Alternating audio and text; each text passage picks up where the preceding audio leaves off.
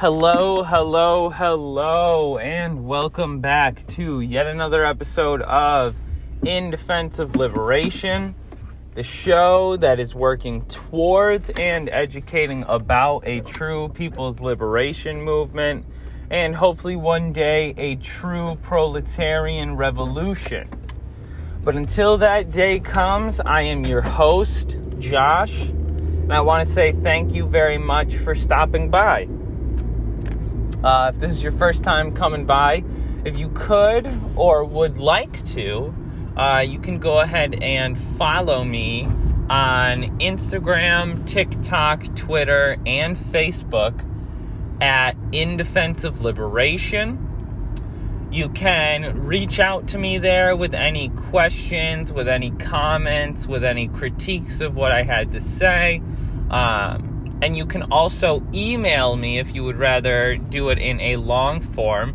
You can email me at indefenseofliberation@gmail.com. That has no caps or spaces. Yeah, you can reach out for whatever reason. I love talking to new people. I love having people ask me questions that I haven't either asked myself or not really investigated myself. I love hearing about new topics to research. So yeah, any reason you'd like to reach out, those are some ways that you can do so if you enjoy the show.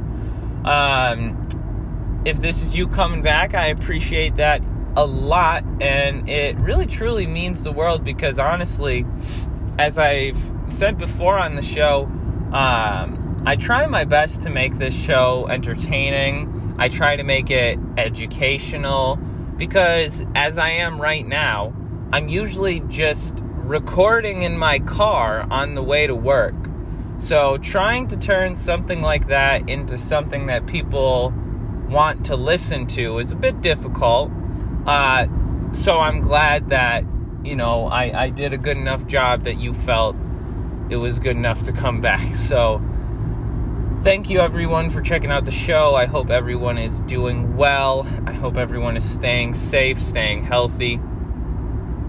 I have a little bit of some notes prepared to talk about some things because I feel like I do way more ranting and more rambling on this show than I really want to. I do want this to be a little bit more than just some kid who's stoned in his car rambling about why the dictatorship of the bourgeoisie has taken over the world and why we need to overthrow it. So I want to talk about a few different things today, but I want to start with a point of reference so that we can kind of get all our minds framed and kind of think in the same way quick. So I think all around the world right now, not because of, but especially intensified by the pandemic, which still continues to wage on all over the world, no matter what the ruling class tries to tell you. Still today, we are seeing the pandemic do its worst to a majority of the people on the planet because as it stands right now, less than 5% of the world's population has even one dose of vaccines. That's absolutely fucking ridiculous, and we're going to talk about that in a second, so hold on to that. But this is not something that exists because of the pandemic, right? This is a problem which has been intensified by the pandemic. Capitalism is a historical development which was born of necessity due to the pre-existing conditions at the historical time period when capitalism was born. So what do I mean by that? I mean the trade, the society, the power structure, the production capacities, the mode of production, all of that aligned in a way which allowed for capitalism to develop fluidly. And I want to stress that point of fluidity, because there is no real use to being able to say that this time specifically is when capitalism became capitalism. Not mercantilism, not, small scale industry, but capitalism. That dissection is so useless in just about every scenario, because it distracts from the larger picture. The larger picture being the material conditions which capitalism creates. So, capitalism, like any other system in class society, is a system wherein one group, what we might know as the dominant or ruling class, holds power over the other class, the working or oppressed class.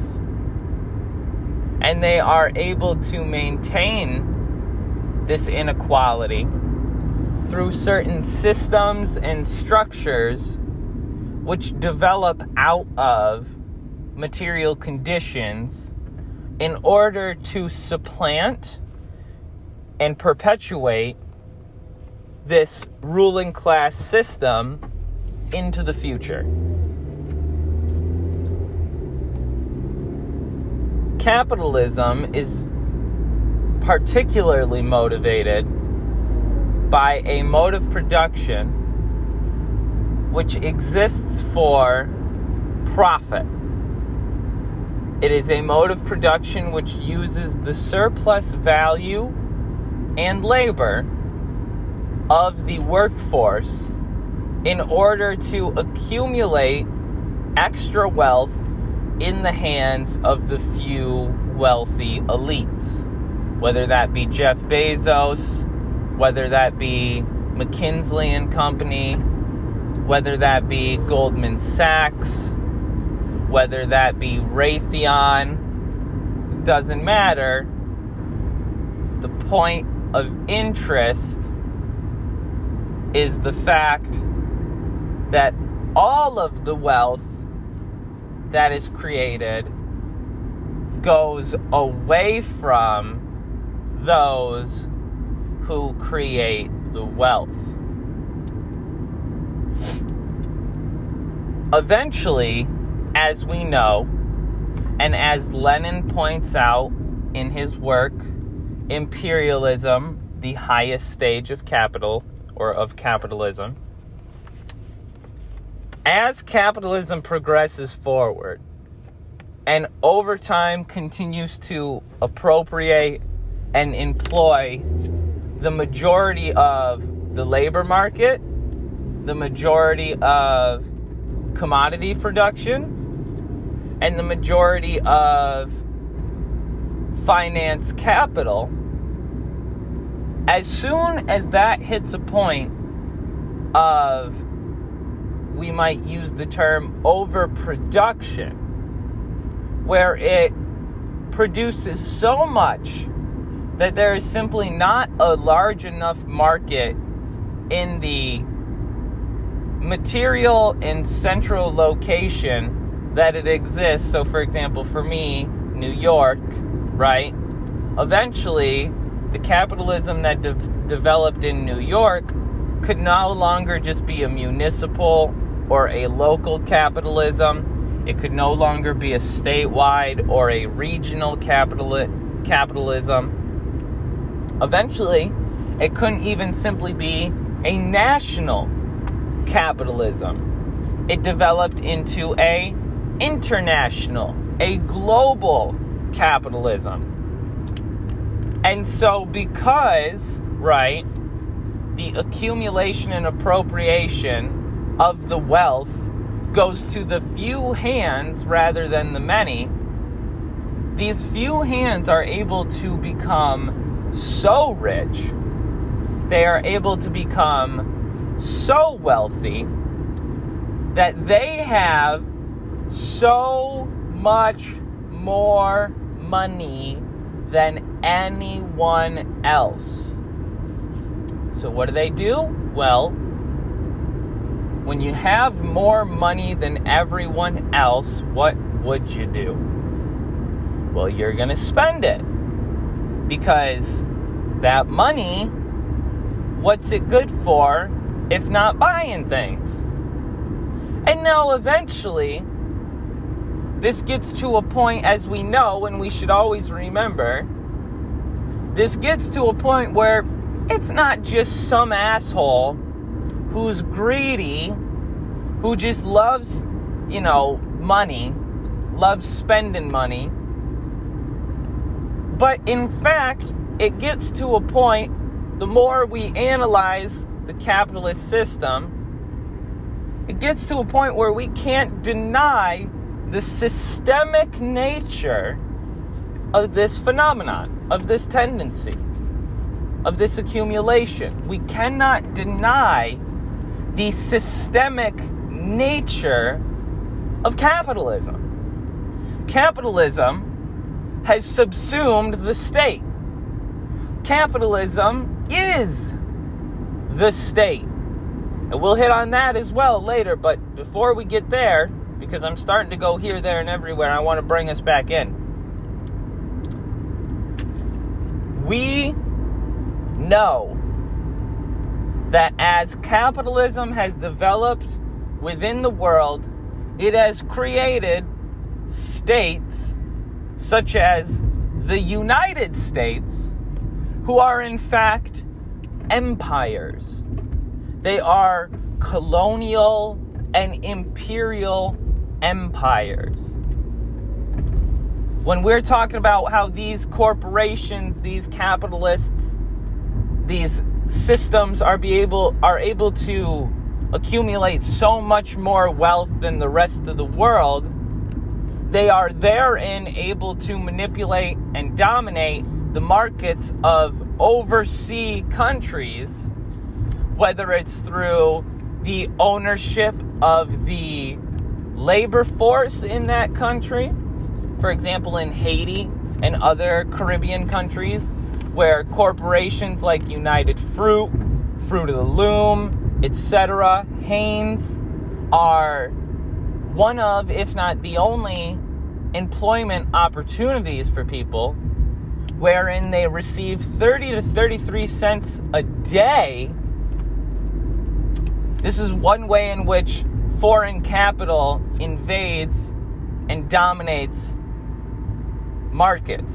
Another way is through the ownership of the resources.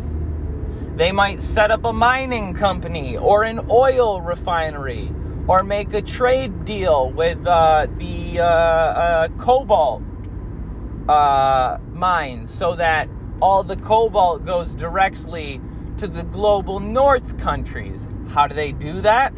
Well, oftentimes they do it through either one of two means.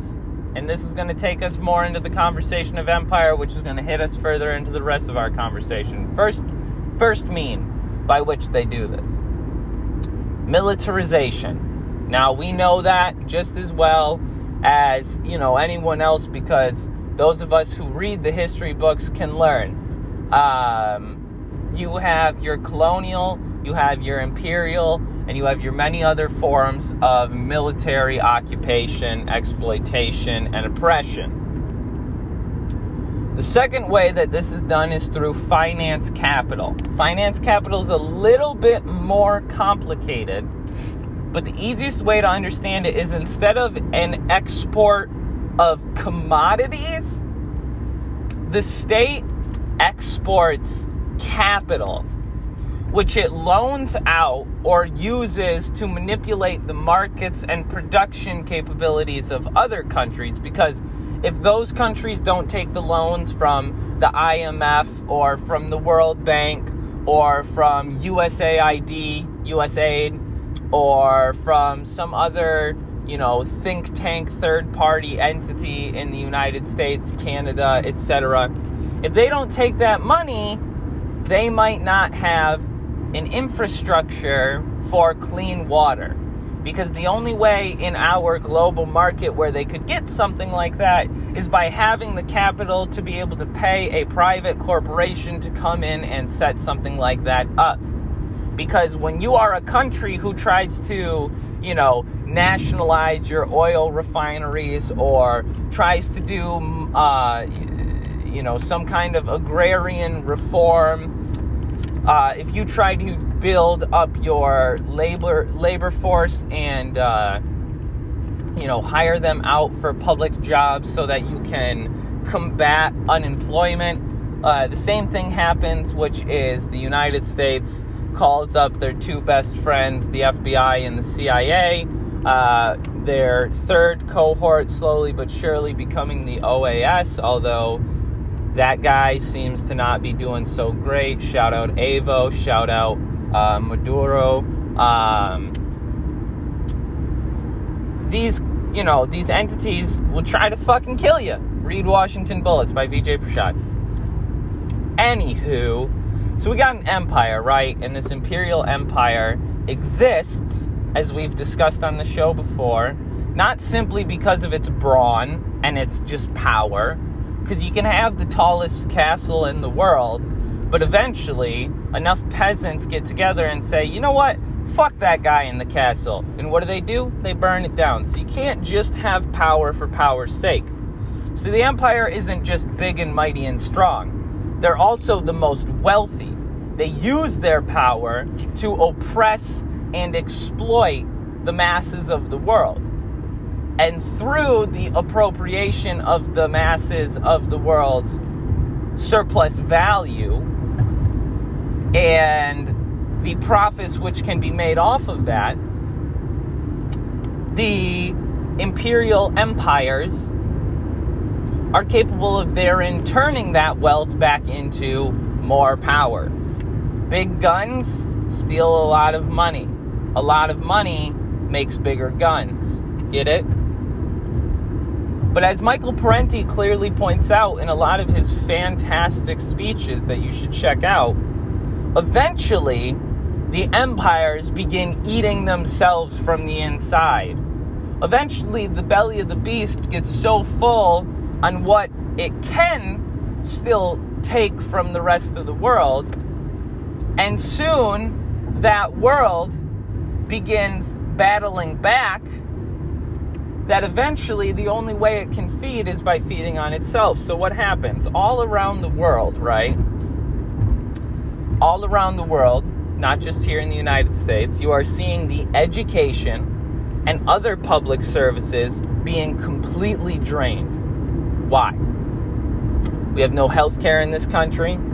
A lot of the public and government jobs, which formerly provided a possible way out of, pure poverty and exploitation for some, those are gone. Pensions, right, have turned to 401ks, which most of us can't afford.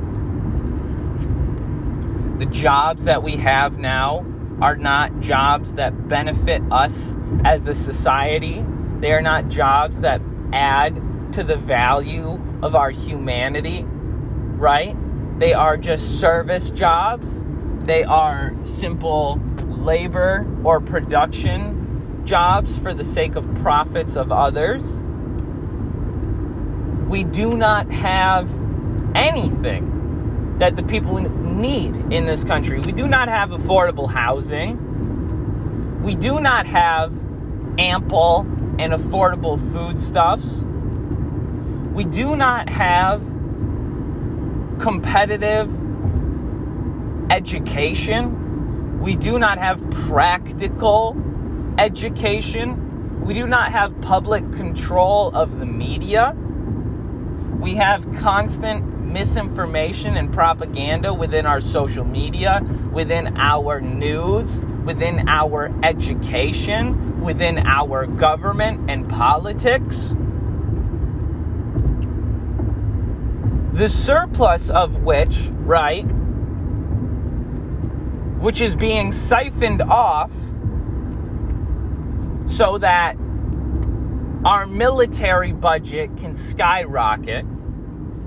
That surplus that is going into the military budget is filling the stomachs and the pockets of the already wealthy and rich 1%.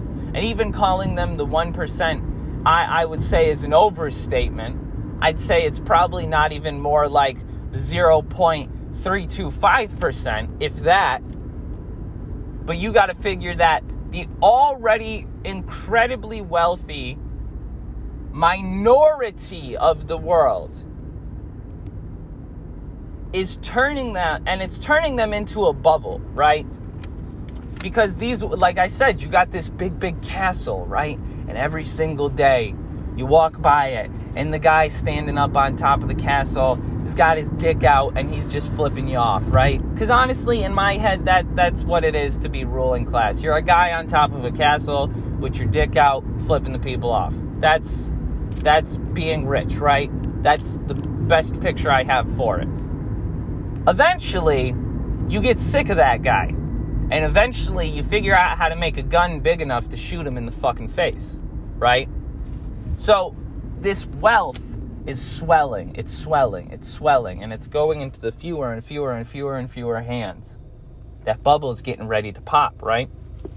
And that's why we can't talk about this shit as individuals, as, crony capitalism, because this shit is built right into the system. This is its natural tendency. This is the way it's going to go. This is why it's the way that it is going. And this is why, as a natural tendency, neoliberalism will continue to take the wealth out of the public sector and place it into the private one, until eventually the private sector completely subsumes the public sector, and eventually that bubble fucking pops.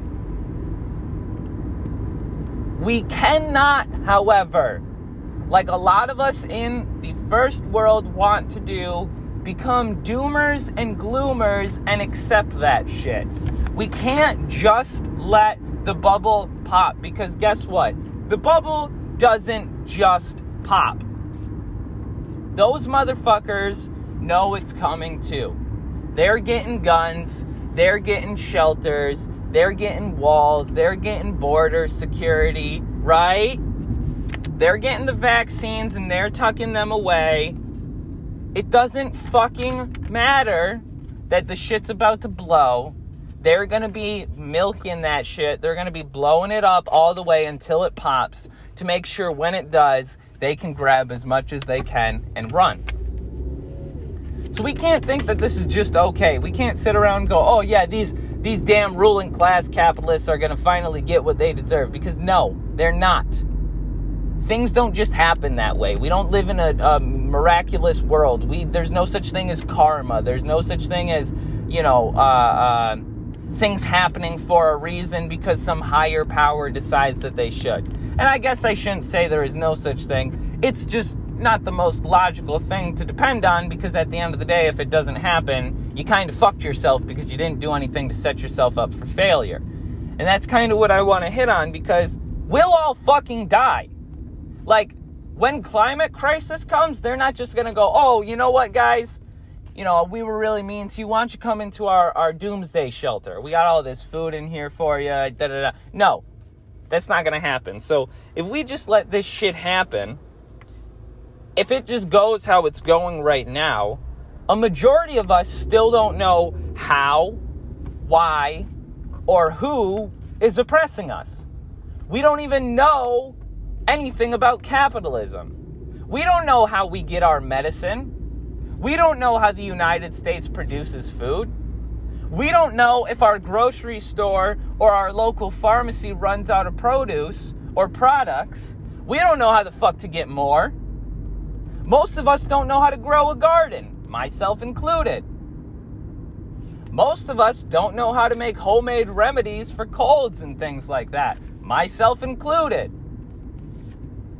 Most of us don't even fucking have a home of our own. So if we just go, okay, well, the shit's gonna hit the fan, the people deserve it, let's just watch it all fall, right? No. You gotta get the people organized. You gotta get dual power set up so that we can be providing for the people during, as, and after the fact that this bubble pops. We gotta make sure people are getting fed. We gotta make sure people have health care. We gotta make sure people have housing. We gotta make sure people know about socialism. We gotta make sure people know about capitalism. We gotta make sure of these things, folks. Most of the world has no vaccine. Most of the world has no job. And that's where we're at, right? That's where we're sitting at. We don't have health care. We don't have any safety. Yet so many of us are still so ignorant to the system which has made sure that we don't have these things. Most of us don't even understand how we're being exploited, right?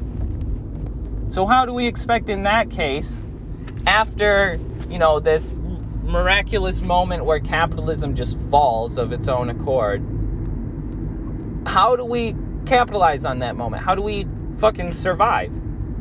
We don't.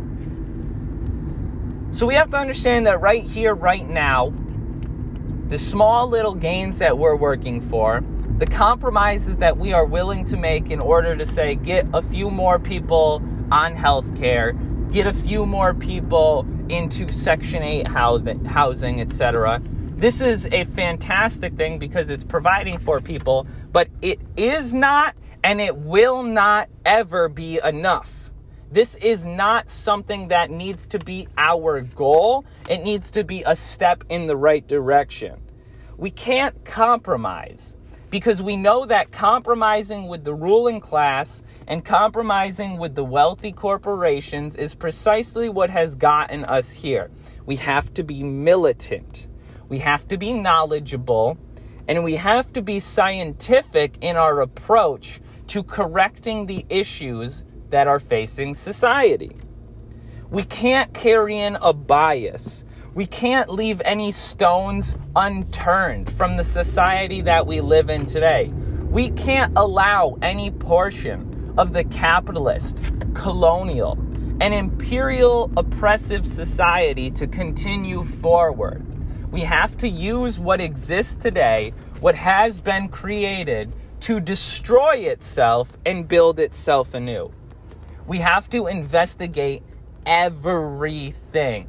We have to look at every single problem, how it's been attempted to be fixed, what perspectives we can look at it, how we can take new approaches, how we can fund those new approaches, who we can look to, what kind of conversations we can have, what actions we should be taking, what has failed, what hasn't failed, etc. We have to be looking at all of that. That can't be done with the ruling class power which has oppressed us. That can't be done by sitting across the table from the people who have exploited and oppressed the labor of the global South. That can't be done by coming together and forming a pact with the wealthy corporations who are stealing the wealth and the resources and the needs from the people all across the world. That can't happen. We have to understand that the private property system known as capitalism can only and will only ever continue to drain the well for itself until the well is dry, plain and simple. We see that today. We know that shit to be true, so let's act on it. So what do we need? Well, a homie of mine from Brazil, who I love talking about on the show, he put me on to this person, Jody Dean. Go ahead and check her out. I'm still working my way through some of her stuff on YouTube, and I just cracked open her book, Comrade. So we're going to talk about the fact that when we're trying to build a new world, right, when we recognize that the shit that we have is not enough, and the shit that we can get from within this system will never be enough, when we start to recognize that, right, we begin to recognize something also, and that is The ability to build something new requires something new. It requires a foundation and a fighting force, which is entirely building towards something which has not existed in the circumstances that we have today. That means we can't just go, okay, yeah, we had a better Social Security system 50 years ago, let's go back to that. Or, okay, yeah, we had the New Deal, let's have a Green New Deal, right? No. We have to completely scrap the shit that doesn't work. Just because we try it a different way doesn't mean that capitalism is just going to work. Capitalism doesn't work. Period. End of story. So if we want to build a new world from the old, because we can't deny that we live in the world we live in today, and so therefore some of those shitty parts are going to carry over. If we want to build a new world from the old world, we have to try to do it without just simply implementing new material into the already existing system. What I mean is we have to try to fix the problems of the old world by building a new world, not by bringing new ideas, quote unquote, new ideas into the old system, which we know does not work. We have to be past the point where we think that anything within our capitalist system today is capable of benefiting us or building a society which is egalitarian and will provide for the many, not just simply the few. What's going on, folks? Welcome back to yet another episode of In Defense of Liberation, the show that is working towards and educating about a true people's liberation movement and hopefully one day a true proletarian revolution. But until that glorious day comes, I am your host, Josh, and I'd like to say thank you for stopping by. If this is your first time stopping by, I really do appreciate it. It means a lot because, I enjoy this show. I'm not able to do it to the level of production value that I would really like to at the moment, just simply because of my work and organizing schedule. But I try to put out whatever content I can to try to, speak to events that are happening, try to present certain type of critical analysis to, given issues within society, and basically just try to provide my 2 cents for whatever it's worth. And if you listen and seem to agree with me or feel that, I'm saying anything worth listening to, that means a lot because, I'm trying to learn myself. I spend a lot of time trying to learn, and I try to translate what I learn into the show, not only so that I can kind of, get my thoughts a bit more organized by saying them out loud and trying to talk through them, but also, hopefully being able to pass that knowledge along in a, somewhat digestible form, which makes sense and, is helpful. So if that is the case, that's awesome. And I appreciate you stopping by. Let me know what you think of the show. Let me know what you think I can change, what I can do better. Go check out my other episodes and do the same. You can reach out to me by my social media. I have TikTok, Twitter, Instagram, and Facebook. And I also have an email set up. So you can reach out to me at indefenseofliberation@gmail.com. And let me know, what you think. You can also check out my website where I do my blog.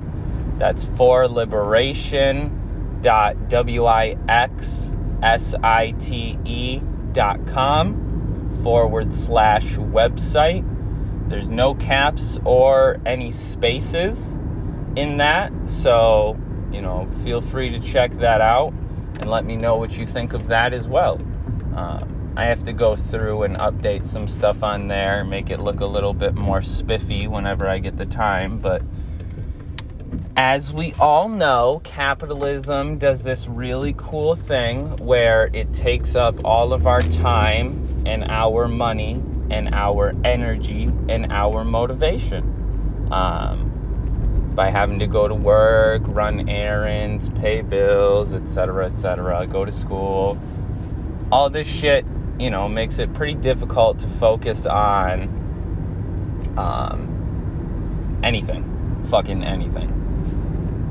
I did a great episode with my boy Ramiro Sebastian Funes a while ago. He's a Honduran communist based out in LA. You should check out his shit on YouTube. Again, that's Ramiro Sebastian Funes. There's a great episode that we did together on alienation, which talks to both the more philosophical and kind of material separation between human beings and our labor, and then kind of the psychological and social effects that has on human beings today. So figured I'd plug that because it kind of hits on what I was mentioning there. One thing that is incredibly important to really begin to get an understanding of today, and what I wanted to do this episode on, is beginning to understand sort of, okay, we have all of these issues in society. The average person is well aware of kind of the blatant contradictions in society. The inequality between the poor and the rich. The lives and, social structures of those of us who have to go to work every day. These things are, very obvious for those of us who have to go to work every day. And so, oftentimes, those of us on the left feel that because these problems are so self-evident, there's a lot to be said about maybe this is quote-unquote the masses' fault that we have not solved these problems yet. I knew someone who went on quite an errand to express to me that the fact that we do not have an organized and militant left today in the United States is because the workers don't want it. It's because the workers are the people who are really screwing themselves, apparently. Now, I think a majority of us should be able to see maybe why this is problematic and why it is also an incorrect analysis. Because plainly put, okay, if it's the masses' fault that they can't see their own oppression, let me ask you this: who's oppressing them? Because if there's someone oppressing you, if there's someone, taking advantage and exploiting you, that presupposes a power structure of inequality. Meaning that if there is someone who is oppressed and there is someone oppressing them, the oppressor, then that means there is someone who has power, has the ability to oppress the other, and the person who is being oppressed does not have the power to liberate themselves. This much should be evident in the very relationship itself. This is important because if we recognize this, it leads us to further conclusions. Now, those of us who call ourselves leftists, right? Most of us are keenly aware that the media, the education, the social, political, and economic structures are all controlled in our society by a distinct class. And that class is what we refer to as the ruling class. In this way, and especially because of historical developments, right, there has been a certain amassing of both wealth and power, which has centralized itself into a few hands. And this power and the wealth that both presupposes and also perpetuates that power. What I mean by that is power does not exist in a vacuum. I've said it in this way, and I think this is the best way to understand it. You build a really big tower, right, to show off your power. You build a huge castle. If you are not continuously updating, expanding, militarizing, and technologically advancing that castle, eventually someone's going to take it over. So power does not exist for power's sake, especially when we're talking about a historical epoch known as capitalism. Capitalism is a system which requires constant profit. Now, the empire that we live in, known as the United States, does not produce anything for itself.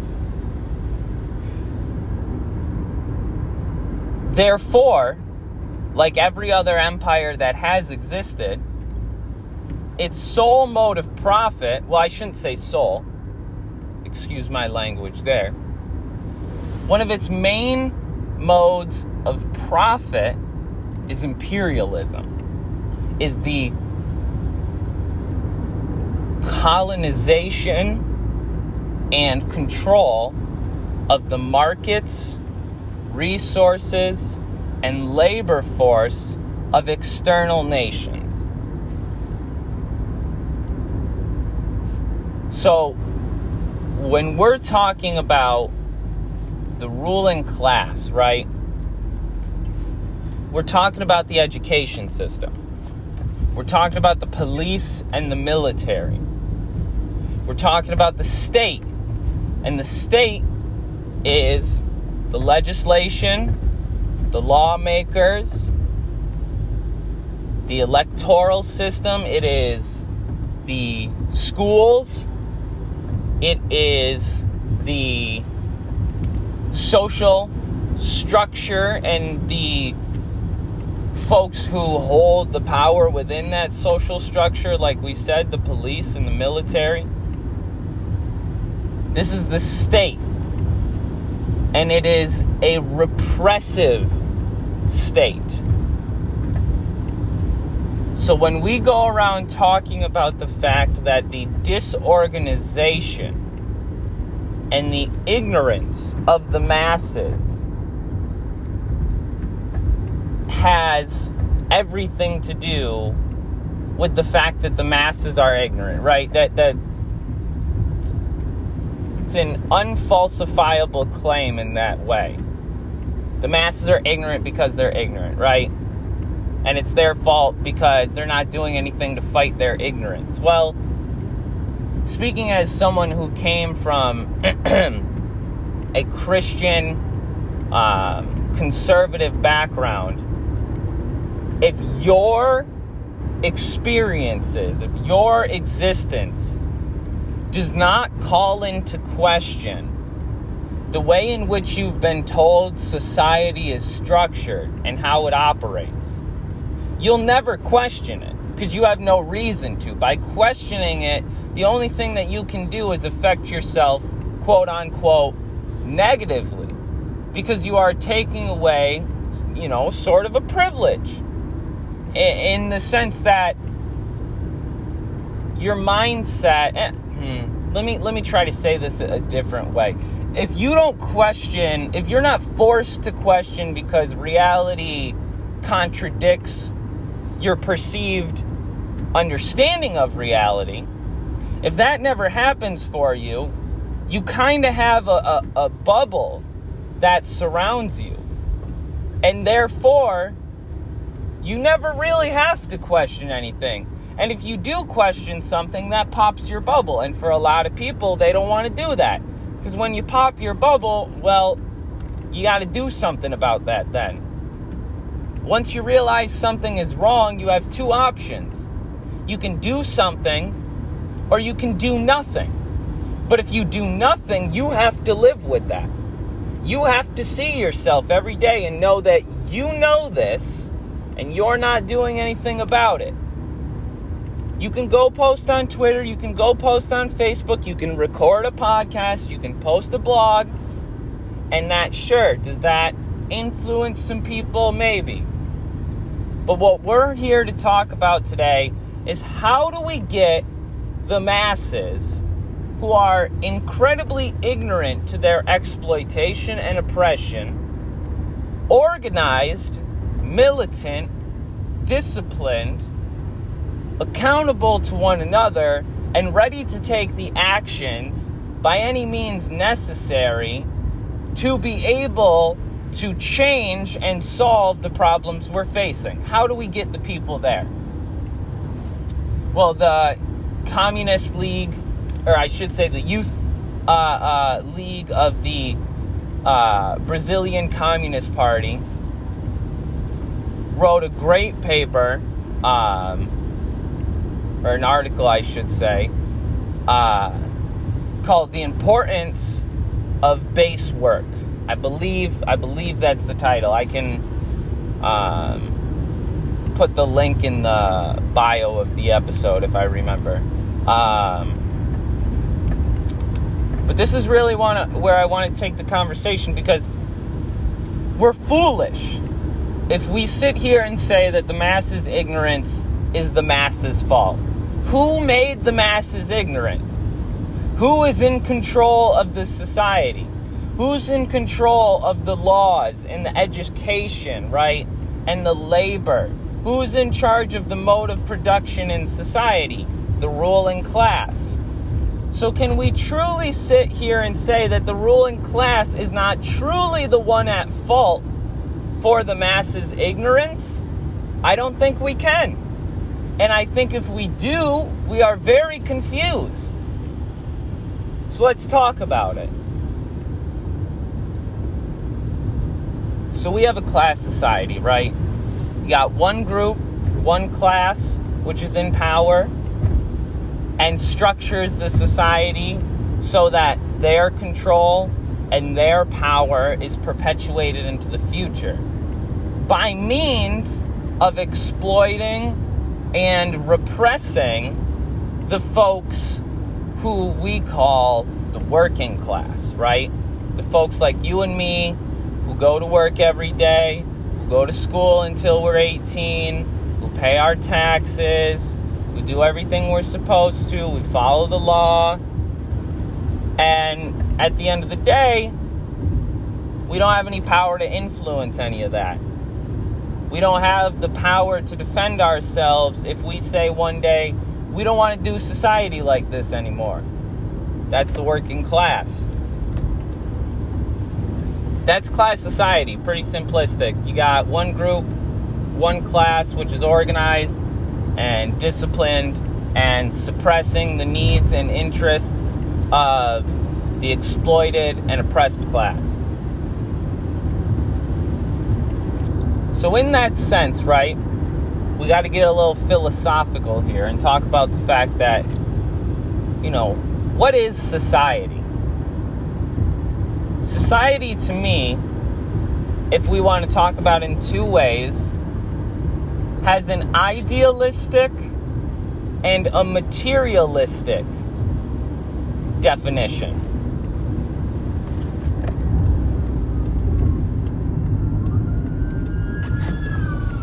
So,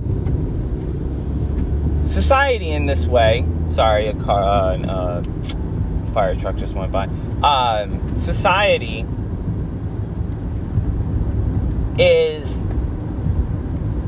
in its idealistic form, right? In the way that the quote-unquote enlightened philosophers, the liberal thinkers, tried to imagine it, was a voluntary organization based on conscious consent to the rule of others. And through this conscious consent of the rule of others, there's a quote-unquote social contract that exists, that the members of society who are quote-unquote active citizens, who do things which quote-unquote benefit the majority, are able to enjoy things like healthcare, housing, food, consumer-based goods, etc., right? That's the idealized version. The material, aka the materialist version of society, is an organization of those who labor and those who employ labor. In this version of society, you have a very distinct formula, which is the majority of people will work, will provide military service, and will do what needs to be done in order to uphold the political and economic structure of that given society.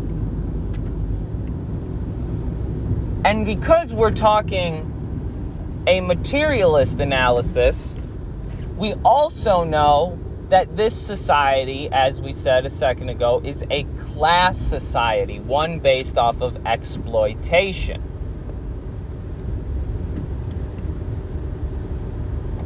So when we're talking about society in this way, we can see that it is structured, it is built, it is organized by a distinct group within society, not the majority within society.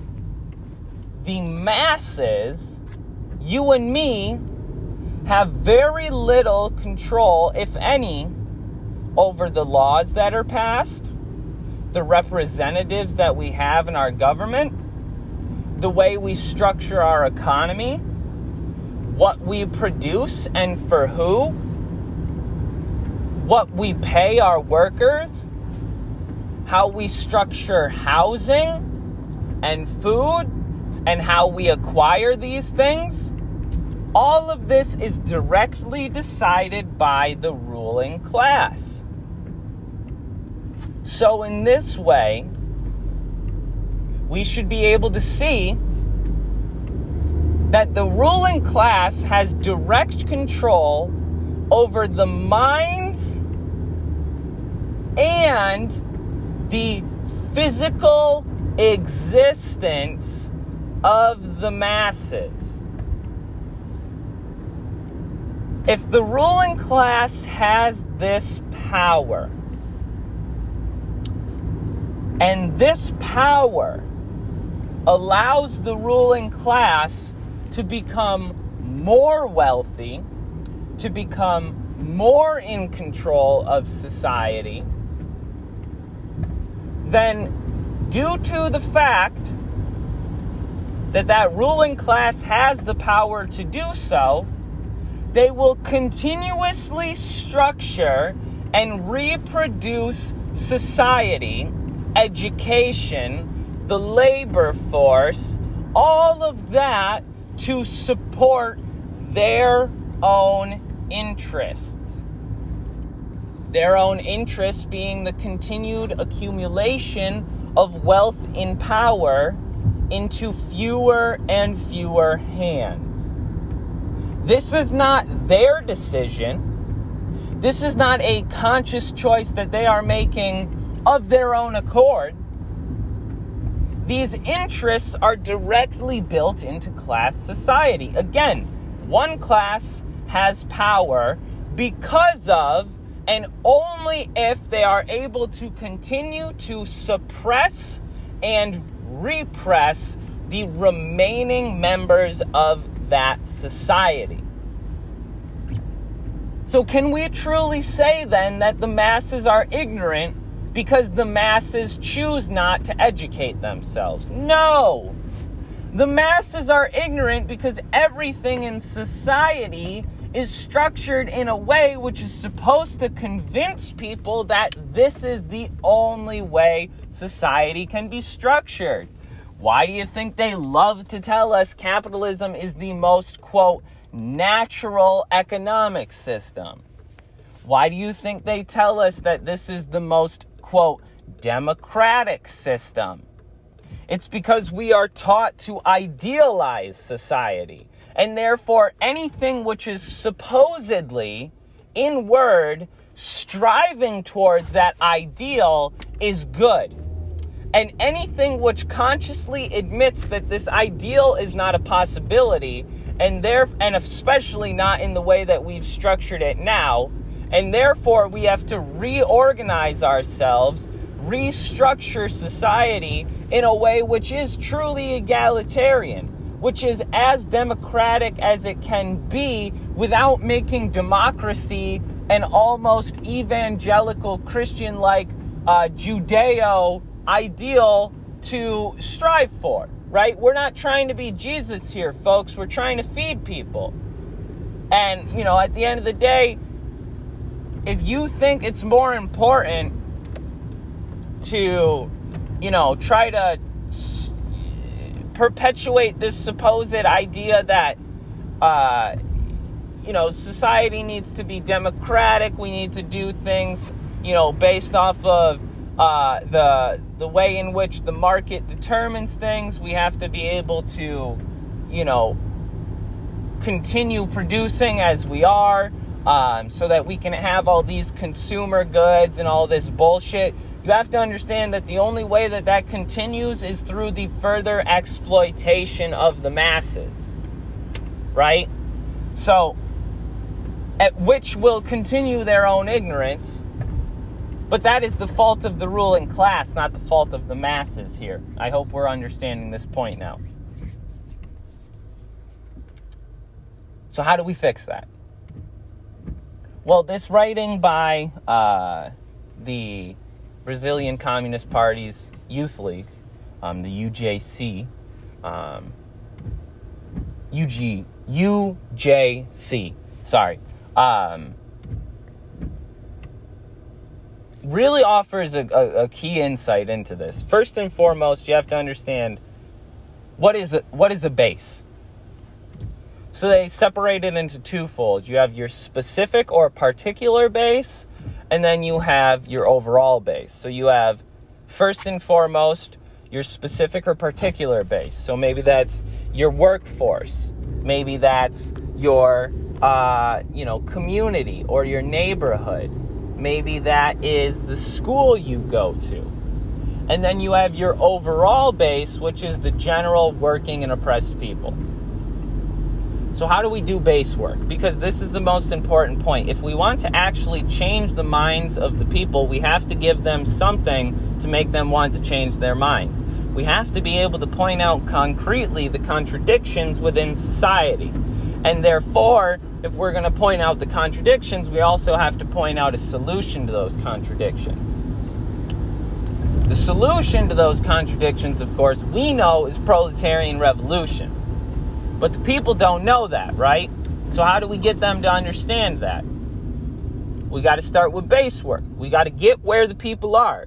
So first and foremost, you go into your particular base and you do an analysis of this. You know, what is the general ideology or understanding of society that the people at your workplace have? How do they talk about their lives? How do they talk about their work? How do they talk about these things? And what does that really seem, what kind of foundation does that seem to be built on?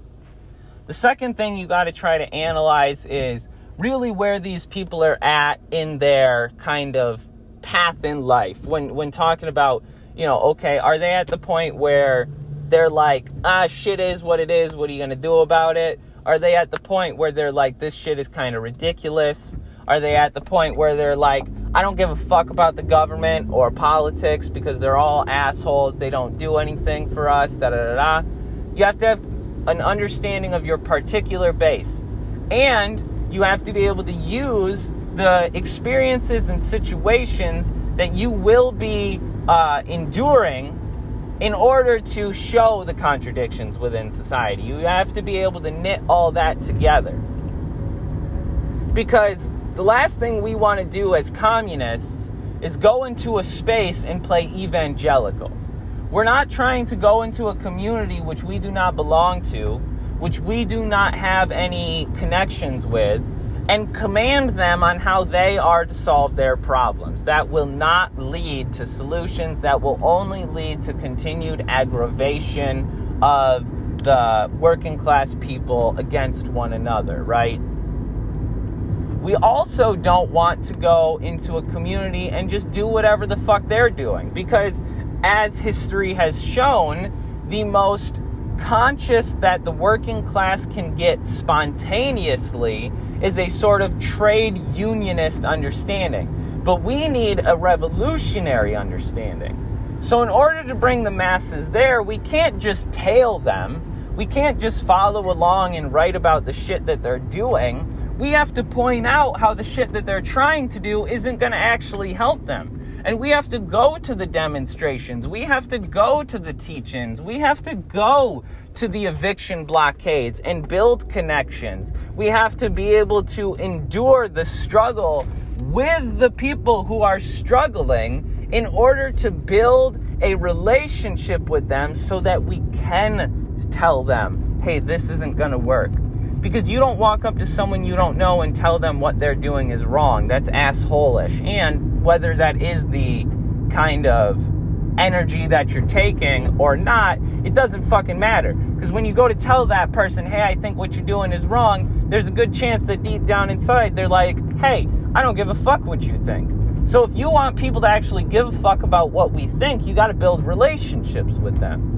So that's the most key point to the base work, is building relationships, is enduring the struggle with the people, so that as, you know, kind of the relationship builds and the mass mobilization grows, you have the ability to guide and educate and instruct so that the masses don't make mistakes that, you know, Lenin and Trotsky made, or that the Paris Commune made, or that the revolution in Nicaragua made, or the Cubans made, or the Yugoslavians and the other Eastern European countries made.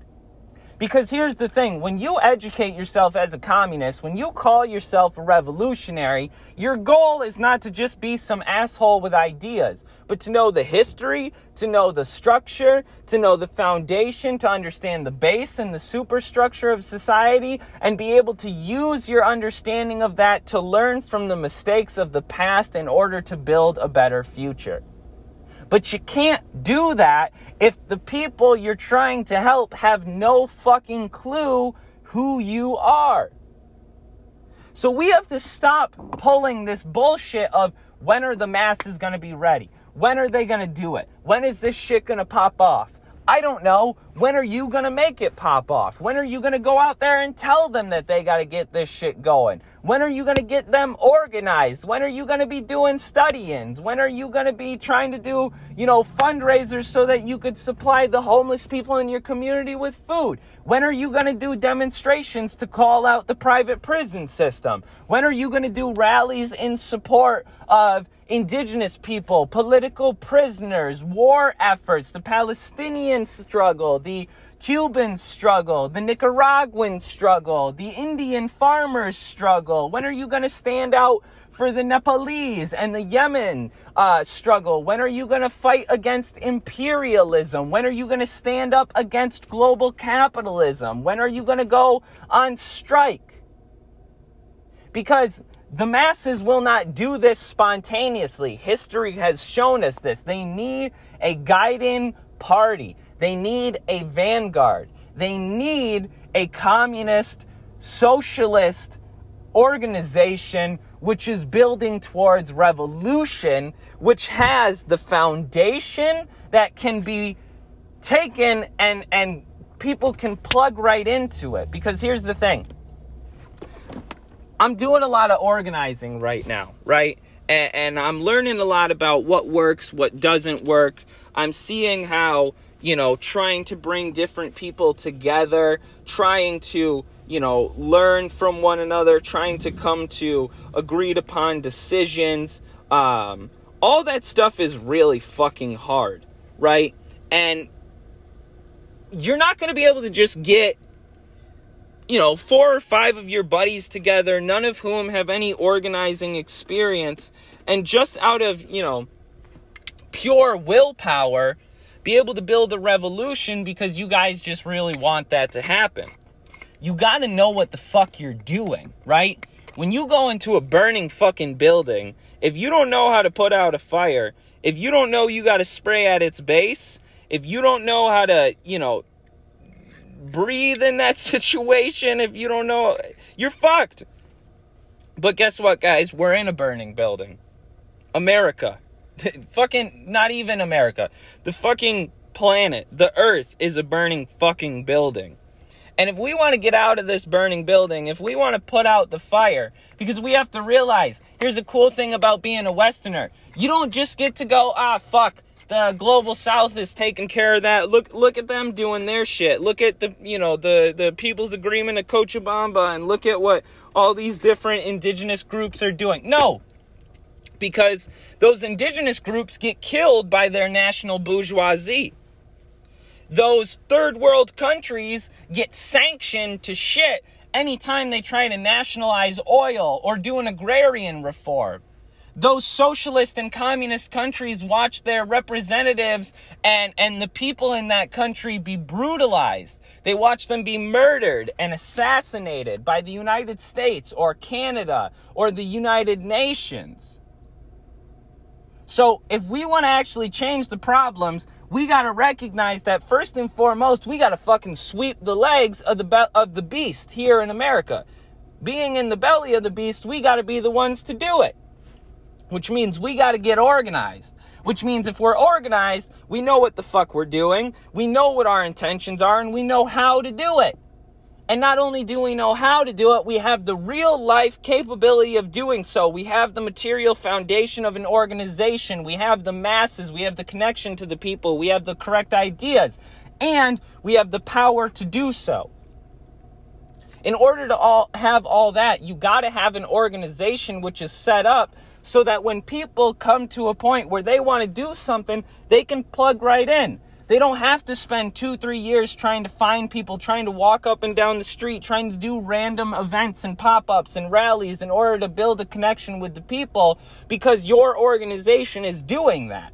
So that when people become aware of that situation, they can plug into your organization and help do that, but they don't have to do it alone. That's the problem. We have to have something that people can plug right into. And in order to do that, we have to be something that the people want and need. So first and foremost, it starts with building relationships. Then it starts with turning those relationships into militancy. Then it starts with turning that militancy into organization. And then it's that organization going out and building connection with more masses rinse, repeat. If you're still listening to the show, I really appreciate you. I hope that was helpful whatsoever. I think that the more and more people that I talk to, the more I realize that folks are clearly unaware, including myself, of how the fuck to do this. So first and foremost, we got to recognize that we got to get with the people. We got to get organized. We got to get connected. And we got to figure out what it is that we can even do before we do anything. Because it's great to read these revolutionary books. It's great to know the history of all these revolutionaries. But at the end of the day, until we can take those ideals, take those,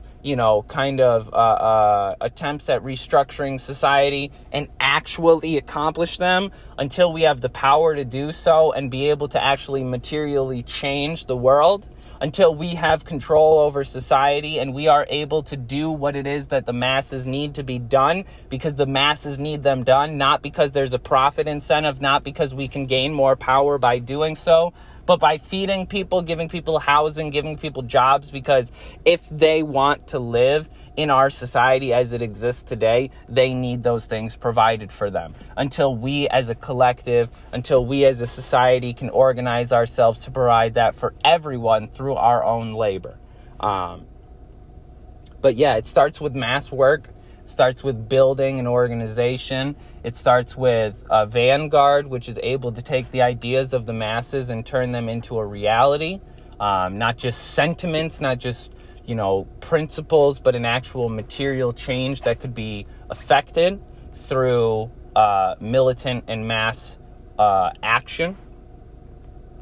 So if you're still listening, I appreciate you. I hope this was helpful. I hope this, presented some ideas to you and maybe made you think about some things. If you have any questions, comments, concerns, or critiques, again, feel free to reach out to me on my social media or by emailing me at indefenseofliberation@gmail.com. No caps, no spaces. And let me know what you think about the show. Let me know about what ideas you'd like to hear me talk about, what guests you'd like to have me have on, what shows you think I should try to go on. Hit me up if you want to come on the show and talk. I'd love to meet you folks, be able to have conversations with you. But yeah, I hope this episode was worth listening to.